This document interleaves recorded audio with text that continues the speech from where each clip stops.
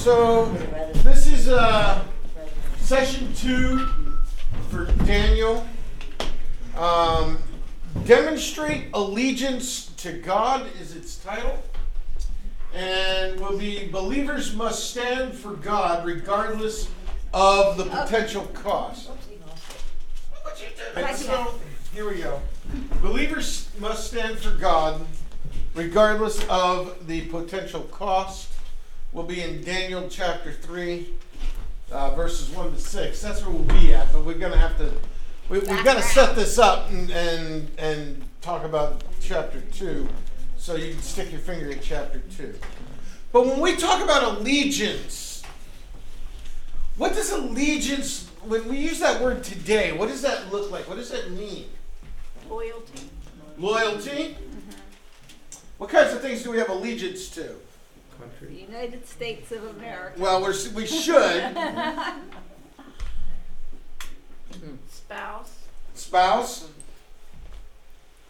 Now, if I asked this question about 30, 40 years ago, what would you have said?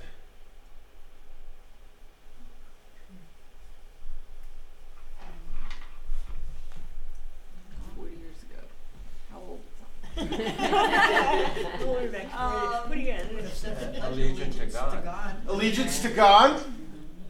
What about allegiance to your employer? Yeah. 40 years ago, we would have listed that. People did 20, 30 years in a job, didn't they? Nowadays, we don't. We job hop, especially the younger generation. There's no allegiance to your employer. We can thank the 70s for that, right? When the employers had no allegiance to its employees. Yeah.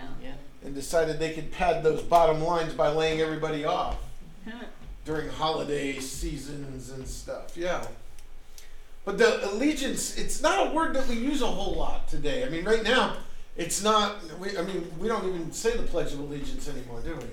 It's very rare. Having allegiance, you don't have allegiance to country, you have allegiance to your cause, right? Yeah. Whatever cause it may be. Not a popular word. But look at the Ukrainians and how they just... That's all it took, right? It's all that woke stuff disappeared overnight when Russia attacked, right? Yeah. Same would happen here. Just give it time. Somebody attacks, it'll all change. All right, so we've got to look at the background, because in order to understand chapter 3, we've got to look at chapter 2. I'm going to quickly go through chapter 2 to set this up, because I want to get us out on time. We'll see what happens. So chapter 2, verses 1 to 5 of Daniel. In the second year of the reign of Nebuchadnezzar had dreams. His spirit was troubled, and his sleep left him. Then the king commanded that the magicians, the enchanters, the sorcerers, and the Chaldeans, that's important, be summoned to tell the king his dreams. So they came in and stood before the king, and the king said to them, I had a dream, and my spirit is troubled to know the dream. Then the Chaldeans said to the king in Aramaic, O king, live forever. Tell your servants the dream, and we will show you the interpretation. The king answered and said to the Chaldeans, the word from me is firm. If you do not make known to me the dream and its interpretation, you shall be torn limb from limb, and your houses shall be laid in ruin. Magicians, enchanters, Chaldeans, and all that, they were soothsayers. They were prognosticators. They would tell you what the potents would tell you, the omens. They read omens and everything, and there were whole books on, if a sparrow flies across the door frame and with the sun at this angle and all that, it means this. I mean, there were whole books on this stuff. Many of them have been used in more recent days to predict all the tarot cards and all that. There are books that tell you how to interpret this stuff. Based on star charts, they've got all sorts of layouts for the star charts and all that. They do your, you ever had your signs read? and they look at the year you were born and the positioning of the stars, and they tell you what your whole life was going to look like? No? Oh, I've never had it done, but I've heard about yeah, it. it's fascinating garbage. Yeah. Because there is no, it's like, really? That's not what happened in my life at all. Yeah, I had my Palmer down at the shore when I was 15. I was going to have 3 kids and a whole bunch of other stuff. I'm like, okay, well, that's pretty cool, as a teenager, but I have 1. Well, so Nebuchadnezzar is troubled. He's got these dreams, and he doesn't know what they mean. I'm not sure that he even remembers them. He just is troubled by them, which is why he needs them to tell him. Which, now, that's a whole nother level. I mean, it's one thing to have somebody interpret the dreams for you. It's a whole other thing to have somebody tell you what it is. So then we move on. Daniel chapter 2, verses 10 through 11.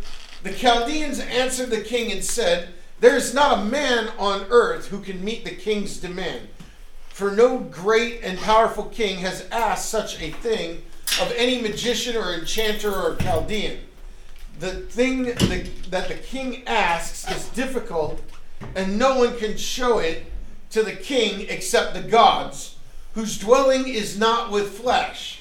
So now these are the guys that are the top people in their craft of, foretellings. And the Chaldeans say it's impossible. This can't be done. Maybe the gods can do it, but they don't live here. There's no gods on earth. So we jump to chapter 2, verses 26 through 28. The king, Daniel comes forward. The king declared to Daniel, whose name was Belteshazzar, "Are you able to make known to me the dream that I have seen and its interpretation?" Daniel answered the king and said, "No wise man, enchanter, magician, or astrologer can show the king the mystery that the king has asked. But there is a God in heaven who reveals mysteries, and he has made known to King Nebuchadnezzar what will be in the later days.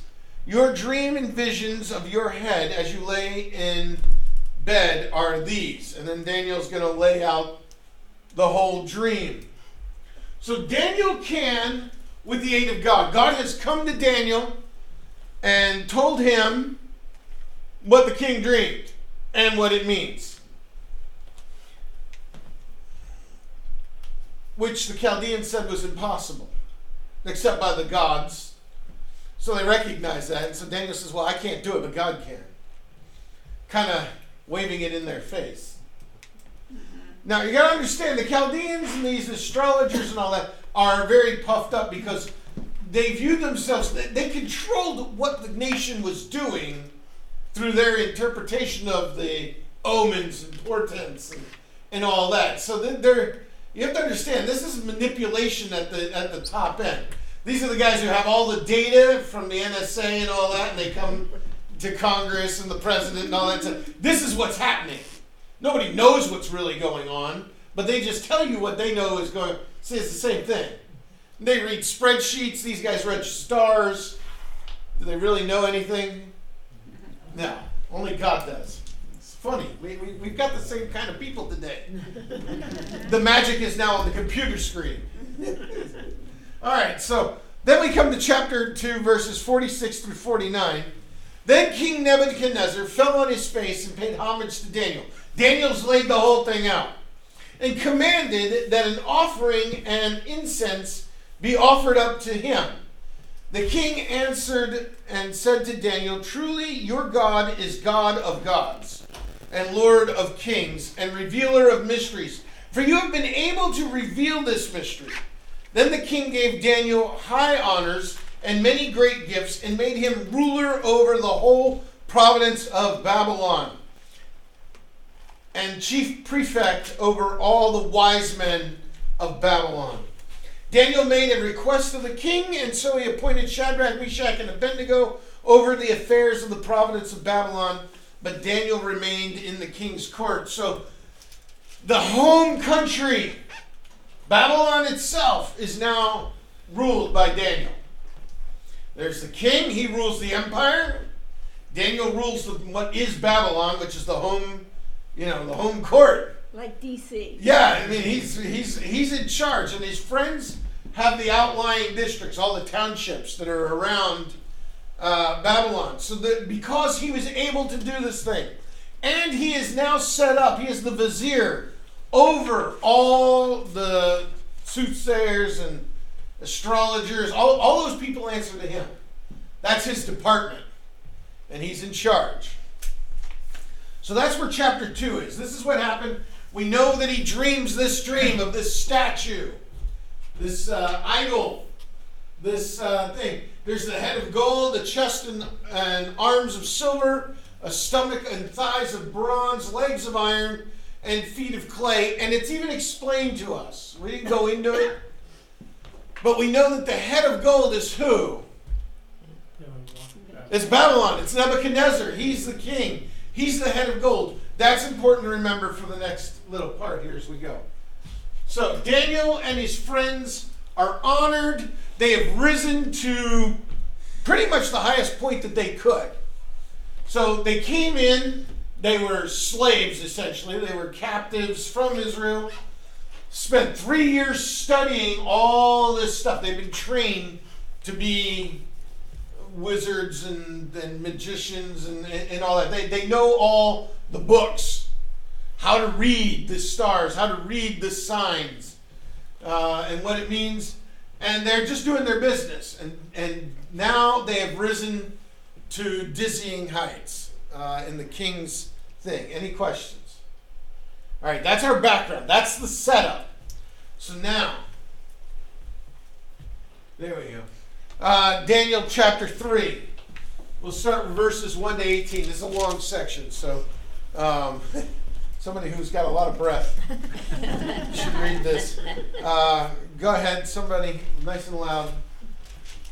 King Nebuchadnezzar made an image of gold whose height was 60 cubits and its breadth 6 cubits. He set it up on the plain of Dura in the province of Babylon. Then King Nebuchadnezzar sent together the satraps, the prefects, and the governors, and the counselors, the treasurers, the justices, the magistrates, and all the officials of the provinces to come to the dedication of the image that King Nebuchadnezzar had set up. Then the satraps, the prefects, and the governors, the counselors, the treasurers, the justices, the magistrates, and all the officials of the provinces gathered for the dedication of the image that King Nebuchadnezzar had set up. And they stood before the image that King Nebuchadnezzar had set up, and the herald proclaimed aloud, "You are commanded, O peoples, nations, and languages, that when you hear the sound of the horn, pipe, lyre, trigon, harp, bagpipe, and every kind of music, you are to fall down and worship the golden image that King Nebuchadnezzar has set up. And whoever does not fall down and worship shall immediately be cast into a burning fiery furnace." Therefore, as soon as all the peoples heard the sound of the horn, the pipe, the lyre, the trigon, the harp, the bagpipe, and every kind of music, all the peoples, nations, and languages fell down and worshipped the golden image that King Nebuchadnezzar had set up. Therefore, at that time, certain Chaldeans came forward and maliciously accused the Jews. They declared to King Nebuchadnezzar, "O king, live forever. You, O king, have made a decree that every man who hears the sound of the horn, the pipe, the lyre, trigon, harp, bagpipe, and every kind of music shall fall down and worship the golden image. And whoever does not fall down and worship shall be cast into a burning fiery furnace. There are certain Jews whom you have appointed over the affairs of the province of Babylon, Shadrach, Meshach, and Abednego. These men, O king, pay no attention to you. They do not serve your gods or worship the golden image that you have set up." Then King Nebuchadnezzar, in a furious rage, commanded that Shadrach, Meshach, and Abednego be brought. So they brought these men to the king. Nebuchadnezzar answered and said to them, "Is it true, O Shadrach, Meshach, and Abednego, that you do not serve my gods or worship the golden image I have set up? Now, if you are ready when you hear the sound of the horn, pipe, lyre, trigon, harp, bagpipe, and every kind of music to fall down and worship the image that I have made, well and good. But if you do not worship, you shall immediately be cast into a burning fiery furnace. And who is the God who will deliver you out of my hands?" Shadrach, Meshach, and Abednego answered and said to the king, O Nebuchadnezzar, we have no need to answer you in this matter. If this be so, our God, whom we serve, is able to deliver us from the burning fiery furnace, and he will deliver us out of your hand, O king. But if not, be it known to you, O king, that we will not serve your gods or worship the golden image that you have set up. All right. Huh? She read that good. So, Nebuchadnezzar has set up an idol. Let's talk about the idol. We're not sure exactly what the idol was. Some say that it was an image of Nebuchadnezzar. Others say that it was Dagon, or not Dagon, Marduk, for the king. Was the god of Babylon. What we see here is that he was honoring himself, likely as the king, in this statue. My guess is it was a stylized statue of the god with his face on it. Now, I find it interesting. I thought I put that in here somewhere. No, I didn't. That's all right. The statue for the king, or for this god, was the god of wisdom and knowledge, poetry and writing, that sort of thing.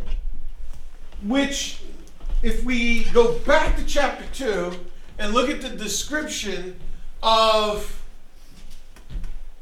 the statue, or that was in Nebuchadnezzar's dream, the gold head was Nebuchadnezzar. It was supposedly the highlight of the kingdoms to come. That he was the golden age, and that those who come after him were decreasingly less grandiose. So, yeah, that's a great word. So, get this in your mind. That's what Nebuchadnezzar took away from this.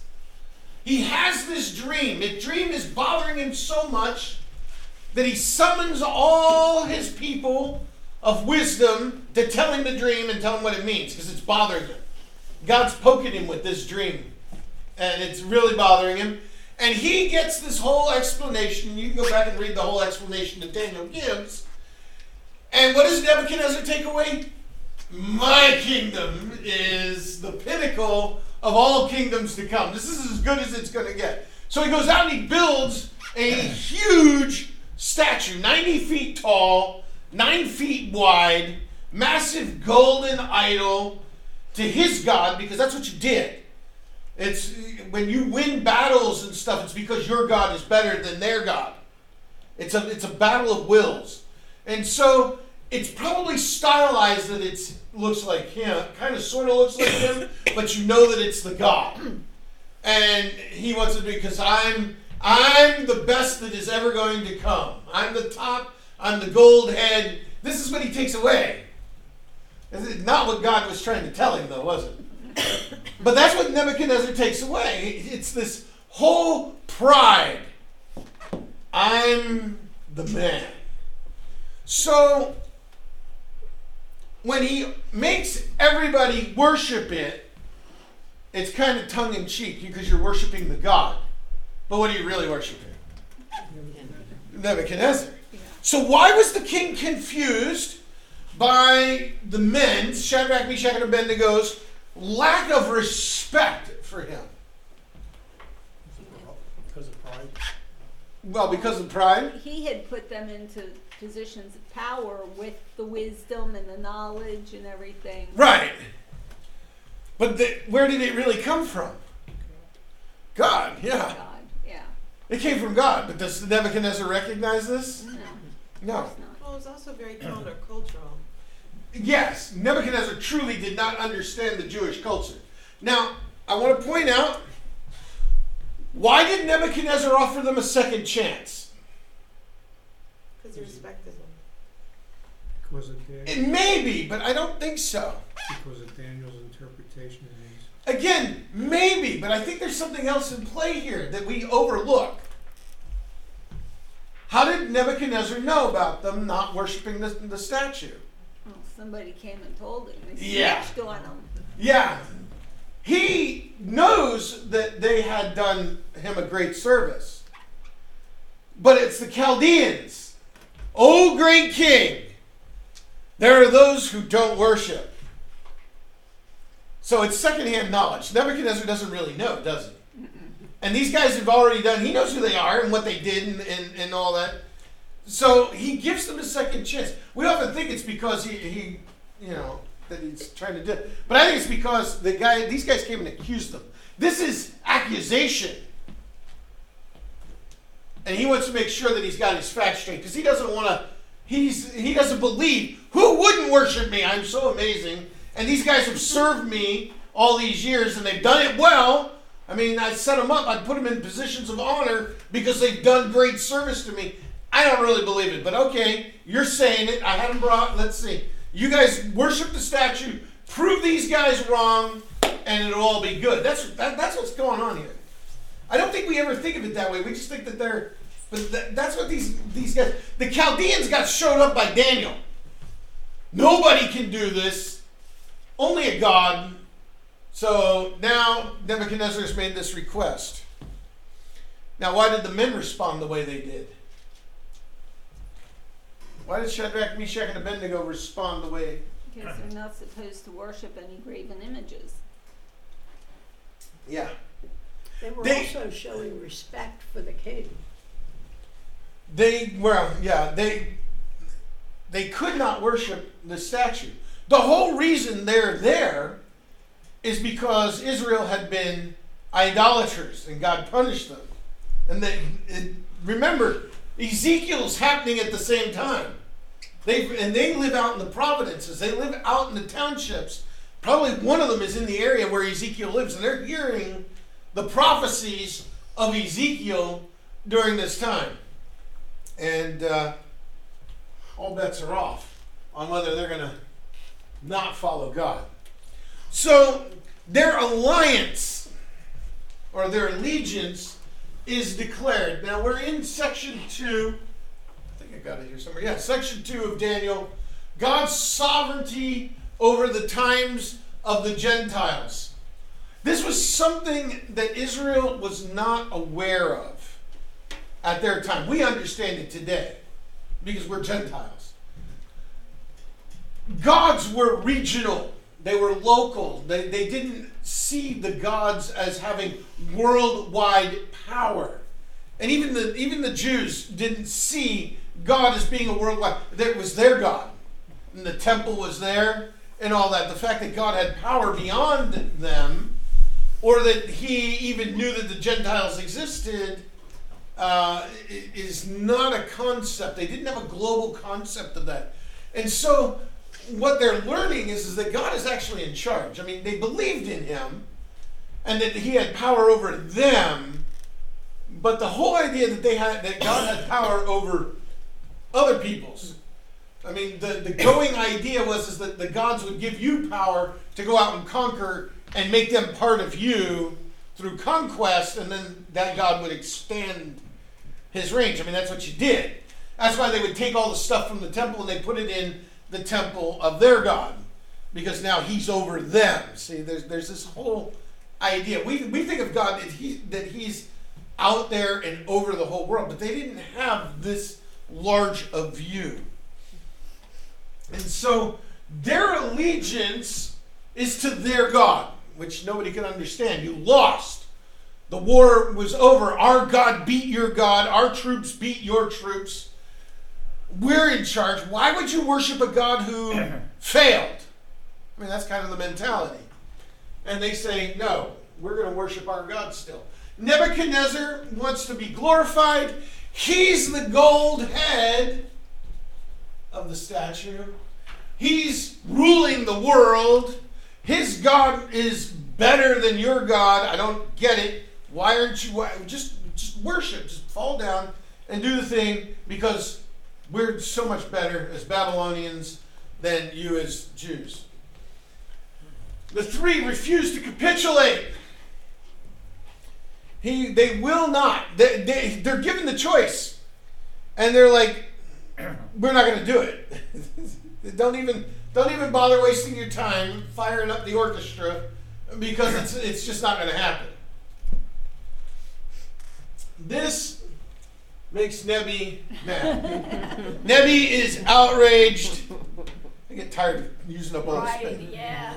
So Nebi is outraged over the whole thing, and that's what we'll be looking at in a moment. But I wanted to put this up because I think this, Theodore of Pry, back in 300s, 400s, said this: we embrace the Lord's planning and providence, and without knowledge of what will be of benefit, we leave the helm to the pilot, no matter what he wishes. This flies in the face of today's thinking that, it's me and God, and I'm going along, and God is he's my helper. Our co-pilot. This flies in no. We don't know. We don't understand. We don't even know what will benefit us. What we think is good for us may not be good for us. I mean, we think we know what's good for us. And God, you just need to give this to me. And God knows what it'll do to us. And says, no. We leave the helm to the pilot. He's the pilot.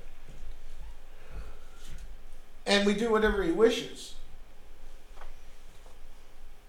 And we go the way that he wants to. That's our choice. That's what Shadrach, Meshach, and Abednego. We don't know what's going to happen, but we're not going to bow to your statue no matter what. Play all the music you want, make all the proclamations you want. It ain't happening, dude. Comment, question. They still showed the respect of the king. Oh yeah, it was a really good thing. Yeah, well, they respected Nebuchadnezzar as king, but they just didn't see him as a god, which is what he wanted to be seen as. All right, let's move on. We're going to run out of time. Okay, so here we go. Daniel chapter 3, verses 19 through 23. Somebody. Then Nebuchadnezzar was filled with fury, and the expression of his face was changed against Shadrach, Meshach, and Abednego. He ordered the furnace heated 7 times more than it was usually heated. And he ordered some of the mighty men of his army to bind Shadrach, Meshach, and Abednego, and to cast them into the burning fiery furnace. Then these men were bound in their cloaks, their tunics, their hats, and their other garments, and they were thrown into the burning fiery furnace. Because the king's order was urgent and the furnace overheated, the flame of the fire killed those men who took up Shadrach, Meshach, and Abednego. And these 3 men, Shadrach, Meshach, and Abednego, fell bound into the burning fiery furnace. Then Wait, you're good. Oh. 23.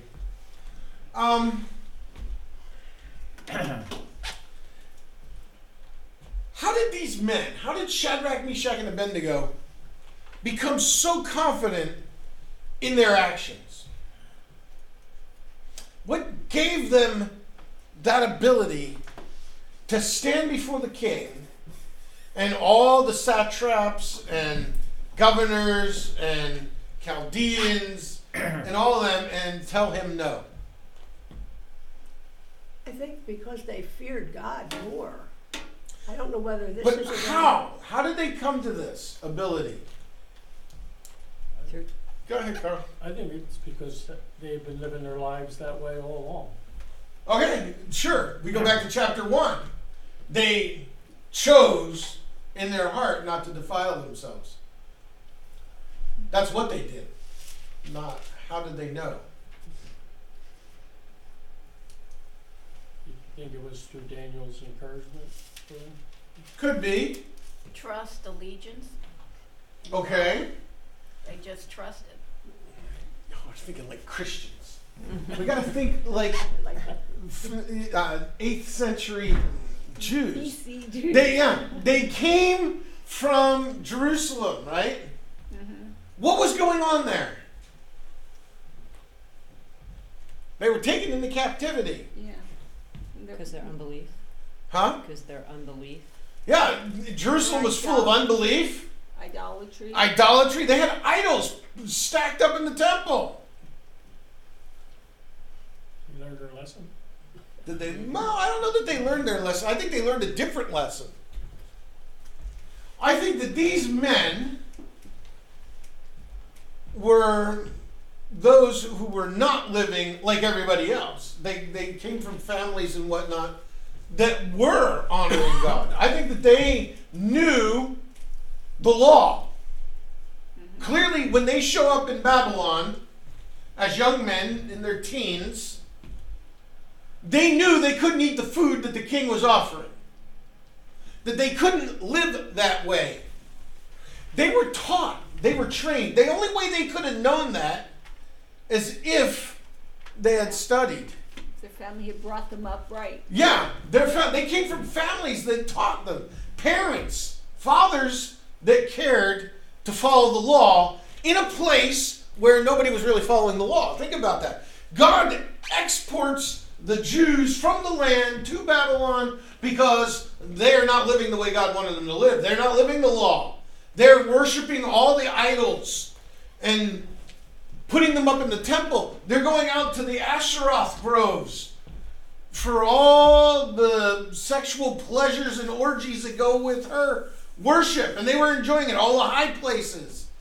This is what they were doing there. Here are 3 men from 3 families that show up as young teenagers, somewhere around 15, 18, maybe as low as 12. They know they're not supposed to do this stuff. And they make the decision not to. Now they're called before the king because they're not worshiping the statue. And they're like, look, we whatever you want, king, we'll do, but we're not doing that. We're not going to bow. We'll take whatever punishment you got. Which they knew was to be thrown into the fiery furnace.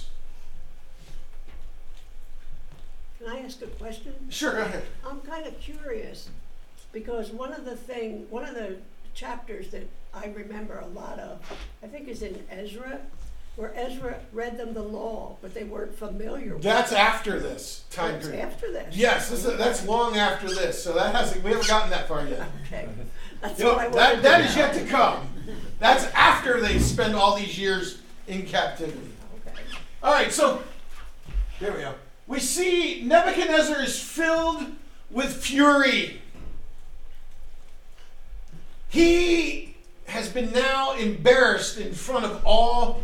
I mean, this is like somebody calling out the president in front of Congress. And he's got a statue that looks like him that they're supposed to be worshiping. And these 3 guys, who do you think you are? He's furious at this. He orders his mighty men, not just soldiers. When they talk about the mighty men, these are the guys who are the elite of the elite of the elite, who served as his personal bodyguards. SEAL Team 6. Yeah, this is SEAL Team 6. And he wants them bound. Now this is interesting.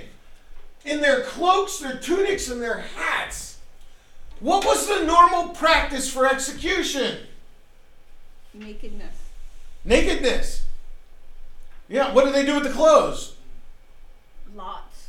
Yeah, they were given to the soldiers who performed the duty, and they would divide them up. Nebuchadnezzar, this speaks to his fury. He wants them bound in their cloaks, in their tunics, in their hat, because the soldiers' pay wasn't that great. They made their money on looting and pillaging, and plunder. He's not giving. So basically, he's taking money away from these guys because he's so mad at this. You understand this? When we say he's furious, These are the guys who guard his back, and he just took money out of their pocket to have these guys punished. It's pretty bad.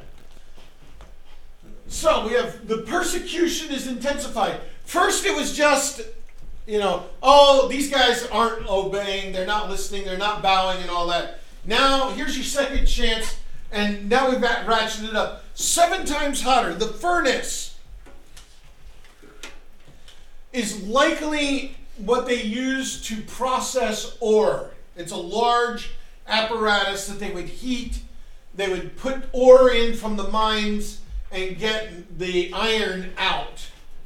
So it normally would have a temperature of 1650 degrees Fahrenheit. That's what it takes to smelt ore. So if they're making iron, which at this point their armies would have had iron swords and the like, the normal temperature would have been, probably 1700 degrees or whatever. He tells them to stoke it up to 7 times hotter, which would put it somewhere around 11,550 degrees. All right, that's a little hot. Normal cremations. If you have a body cremated, you go down to the crematorium and they put it in the oven at 1100 degrees Fahrenheit for 2 to 3 hours to consume the body. So if we cremate people at 1100 degrees and this thing is 11,000 degrees, we're talking serious, a human essentially vaporizes, and the only reason they know this is because of Hiroshima and Nagasaki. A human vaporizes, just all the water in you boils and you just go psh, and you're gone at 6,558 degrees. So at 6,000 degrees, you're gone. This thing is probably at 11,000 degrees, and they're going to toss these guys in. Actually, the guys that go with it, what happens to them? They were killed. They're consumed by the fire because it's so hot. Because at 6,000 degrees, you vaporize. All the liquid in your body boils, and you basically just explode. So normally clothing is stripped, and it cost Nebuchadnezzar his best soldiers just to toss these 3 guys. Do you understand how mad he is? Now his anger is totally what? Unreasonable. Well, it's unreasonable. It's self-centered, isn't it? All because these guys made him look a fool in front of everybody. Pride. It has now destroyed his best troops. And in a minute, it's going to make him look really foolish. H.A. Ironside, I think, puts it the best. Rest assured, there will not be a saint, then, who will regret having suffered for Christ or bore reproach for his name's sake. But there will be thousands who would give worlds were they theirs to give if they had but more faithful and devoted while in this scene of testing. The idea is that we don't often stand for God when we can, when we should. Because we look at guys like this, Shadrach, Meshach, and Abednego, and what happened to them.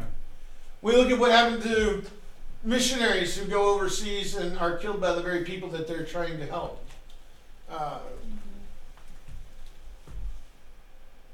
We lose nothing. We think we do when we stand up for Christ. We're living in a world where it's becoming not popular, where it isn't getting any easier to be a Christian, to choose the right way, to stand for integrity when your boss wants to fudge the taxes and you're filling out the paperwork and say no. It could cost you your job. But God calls us to a life of integrity. When you're in those scenarios where you could do one thing and it would be the right thing, but it's going to put you in a bind. People don't even want to get involved anymore with crime. Well, I didn't see anything. Can I go now? Because, it might get you in trouble. It might get you... Ironside says that nobody that does the right thing is going to regret it. The regret is going to be those who didn't do what they should have done or could have done with it. Shadrach, Meshach, and Abednego said they could not. There's no way we could bow. We don't know what's going to happen, but do your worst. Throw us in the furnace. It's fine. Because we know what God's law says. We're going to act accordingly. And we see what happens. He's so outraged. You honor your God who I defeated more than me? How dare you? I'm the conqueror. You can just see him pounding his little fist, right? He's throwing a little temper tantrum. Your God is not as powerful as mine.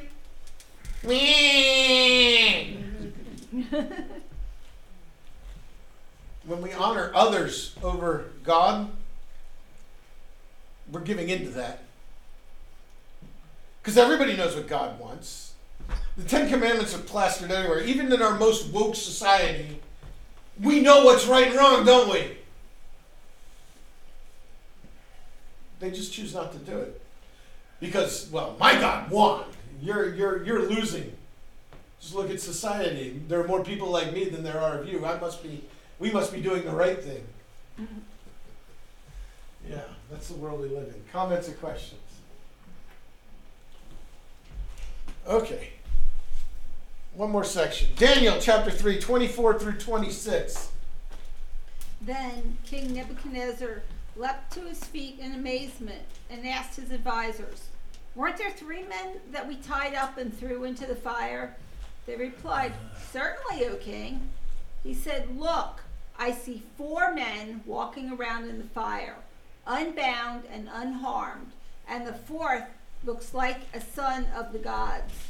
Nebuchadnezzar then approached the opening of the blazing furnace and shouted, "Shadrach, Meshach, and Abednego, servants of the Most High God, come out, come here." So Shadrach, Meshach, and Abednego came out of the fire. We all love this story. I mean, if you grew up in church and were a little kid, you had this story and all the cute pictures or puppets or flannel graphs and all that, and it gets told like at least once a year, all through elementary school. But it's a great story. But there's 4 men and they're walking unbound. That is a phenomenon. I don't think we just think about this for a second. Who tied them up? Soldiers. The soldiers, the mighty men. These guys were furiously strong because they were the best of the best of the best. They would have been bound. The ropes didn't slip off, did they? No. These guys would have been bound so tight. And remember, they're in their garments, their cloaks. So if you have a cloak wrapped around you, think of a tarp pulled around you tight and ropes tied around you by the strongest guys you know. Are you getting out of that? No. No. And then there's this, son of the gods. Some of you have other versions that say that it's the son of God. And there's quite a bit of debate over whether or not it's a theophany, which is the pre-incarnate Christ, as when it's Jesus before he was born. He's as God. It's what we believe was at the burning bush. It's what we believe came to Abraham with the other 2 angels and the like. I don't know if this is a theophany. I don't know if this is the pre-incarnate Christ. For the simple reason is that these guys are walking around. If you stand before him in all his glory, what is the normal response to that? Fall on your face. fall on your face and worship. We see it happen with angels, but every time the angels show up in the Old Testament, what do they tell them? Don't worship. Yeah, don't worship me. Get up. Don't worship me, and all that. These guys are walking around. They're not worshiping him. So I don't know that this is the pre-incarnate Christ. It may just be a regular angel. I don't know. But there's a lot of argument and debate out there amongst evangelicals in that there's nothing clear in the passage. And does it really affect our faith? Yeah, it doesn't change the story at all. Whether it's an angel sent by God or if it's Christ himself that's there, we don't know. It's irrelevant. Now, what I want you to look at, because this is what it's about. All these leaders, the top brass of Nebuchadnezzar's government, are all standing there. What effect do you think this has on them?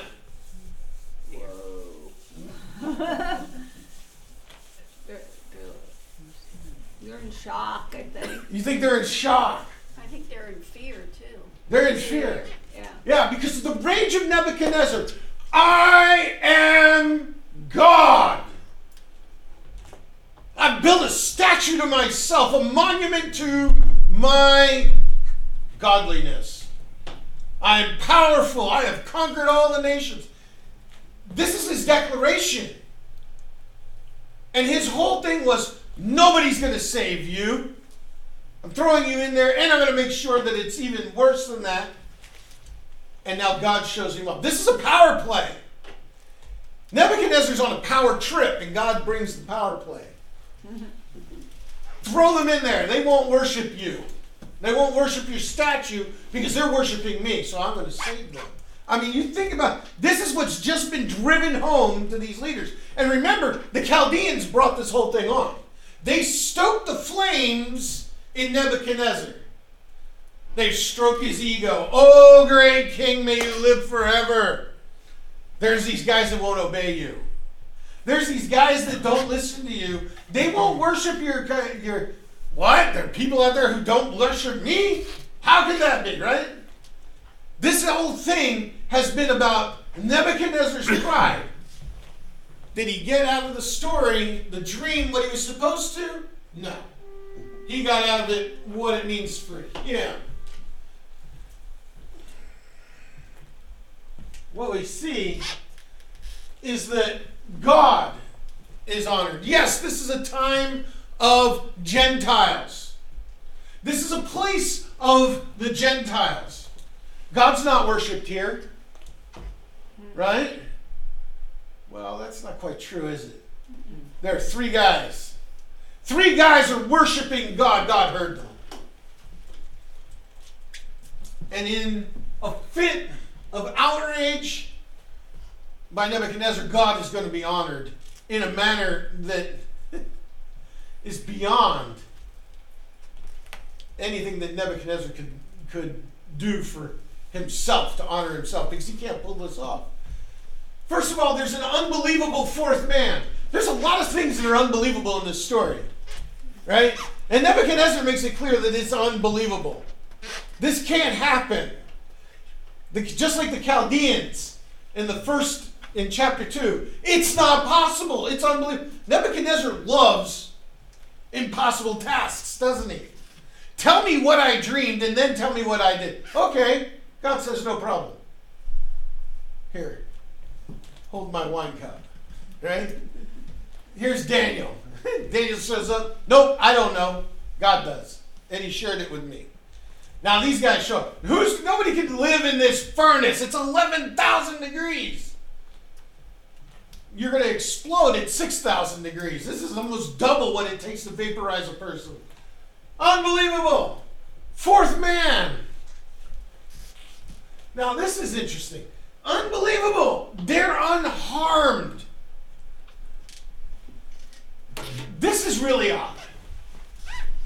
You got guys standing in a fire, and the only thing missing is what? The ropes. You ever think about that? Their clothing, not burned. Doesn't even smell like smoke. Well, that's the next one. But the ropes are the only thing that burned. The ropes had to be burned. So God, I mean, this is a miracle that's just a little more amazing than when you were a kid. Because if you think about it, they're bound with the ropes wrapped around them. And for the flames to burn the ropes off of them, there should be some scarring on those arms, right? Maybe around the neck, where the rope would have been tied really tight around the feet. And there isn't. The ropes are just gone, and they're just wandering around the furnace. Hey, yeah, man, this is pretty cool. And when they come out, this is, again, unbelievable. How many unbelievable things can you do in one little section of time? I mean, this is unbelievable. No smell of smoke. How many of you ever been to a campfire? You ever sat at a campfire or just been in the presence of a campfire? Maybe you just drove past a campfire. That smell is on everything you have, and it just doesn't, it's days. Right? Your clothing just smells, you got to wash them. They don't even smell like some. The detail, that detail is recorded tells us that just brings us to a whole new level of unbelievable. I mean, I don't even smell like smoke. Daniel chapter 3, verses 27 and 28. And the satraps, the prefects, the governors, and the king's counselors gathered together and saw that the fire had not had any power over the bodies of these men. Do you understand what they're saying? The fire did not have power over them. There was a god of fire in the ancient world. Every nation had one. A god that was of that, because fire was powerful. Fire was a weapon. You would use it to burn the fields.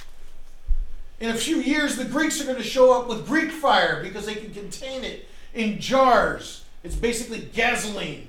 And they would fill up things and they would throw them. The first Movtail cocktails. They would use catapults to launch it into cities and burn the cities down. Fire was to be feared.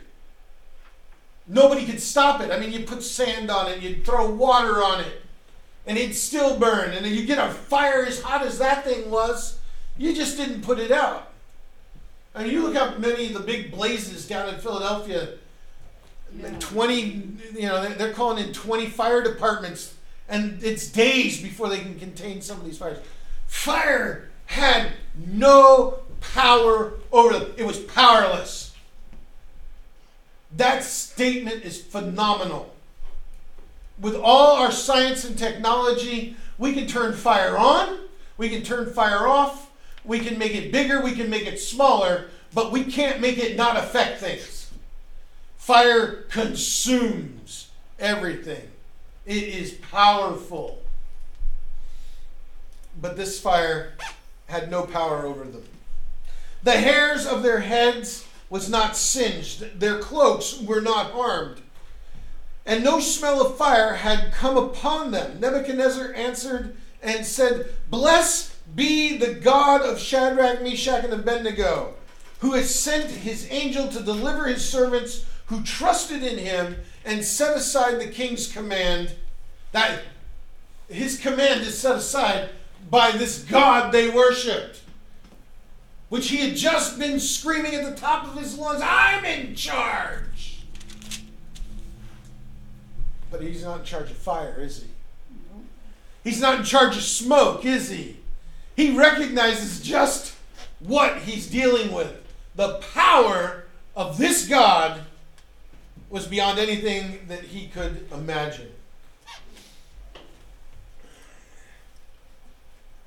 And he yielded up their bodies rather than serve and worship any god except their own God. It was all about him. And Nebuchadnezzar learns it's not about him. It's about their God. We think that he's not in control today. Our world is spinning out of control. We've now got a war. What are we in? Our second week, third week? Are we in 3 weeks yet? In Europe. And nobody seems to be able to get a handle on what's going on or why or how. And it's getting ugly. You know what? The God who has power to control fire is still in charge, isn't he? The calm that we see of Shadrach, Meshach, and Abednego standing there before the king under threat of being thrown in is the same peace that we can have by choosing to serve him. We know what his will is. We know what he expects of us. Are we doing it? Johnny Erickson Tada. You know who she is. God has different purposes for his own. Notice it's his own. We don't own ourselves. You ever stop and think about that? If you belong to Christ, you're his. You're not yours. You gave up your rights to yourself. That's what being a Christian is about. And he shows himself strong and gains glory in different ways throughout each of our lifetimes. And if he allows suffering in our lives, he does for very specific, very important reasons. And he does not do so lightly. He doesn't tell us why. But he does so because he needs to. Shadrach, Meshach, and Abednego needed to be thrown into the fiery furnace. I don't think anybody would choose to have that done to them. I don't think anybody would choose to be martyred. I don't think anybody would choose to be fired from a job because they stood for what God wanted. That's the world we live in, though, isn't it? It was that way in their day, and it really hasn't changed in our day, is it? Oh, it's not a threat of death. At least not yet. A couple of things to take away with us. First, we can express trust in God in all circumstances. I don't think anybody is going to stick a spear in your back and tell you to worship an idol today. Probably not even tomorrow. Not likely in our lifetime.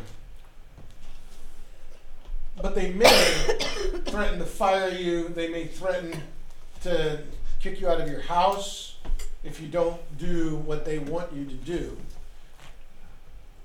To worship their gods. Because that's what it really is. Our world is full of the gods of power and money. And they're not statues. They're institutions.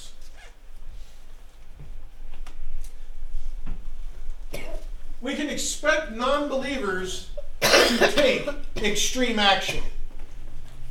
This is what Chris has been talking about. We don't expect the world to just continue playing nice with us. There's going to come a point where we're going to have to decide whether we're going to stand or if we're going to go with what the world is doing. We're moving there very quickly, where it may be illegal. Oh, I don't think that there'll ever be Russian gulags, at least not in our lifetime. But it may mean that you can't work here. You can't own property, or you can't do this, that, or the other thing. You may have to wear special emblems or clothing or whatever. We can expect them to take extreme action. And thirdly, we bring honor to God through our faithfulness in Him. Whether it's big actions or small, He is honored when we do what we're supposed to do. When we follow Him, we honor Him. Let's pray. Lord, we thank You for examples that have been given to us and hardships that they've already faced. Lord, so that we would have the knowledge that it is possible to stand for You in trying times. Lord, give us strength in our world as it moves today. In Your name we pray.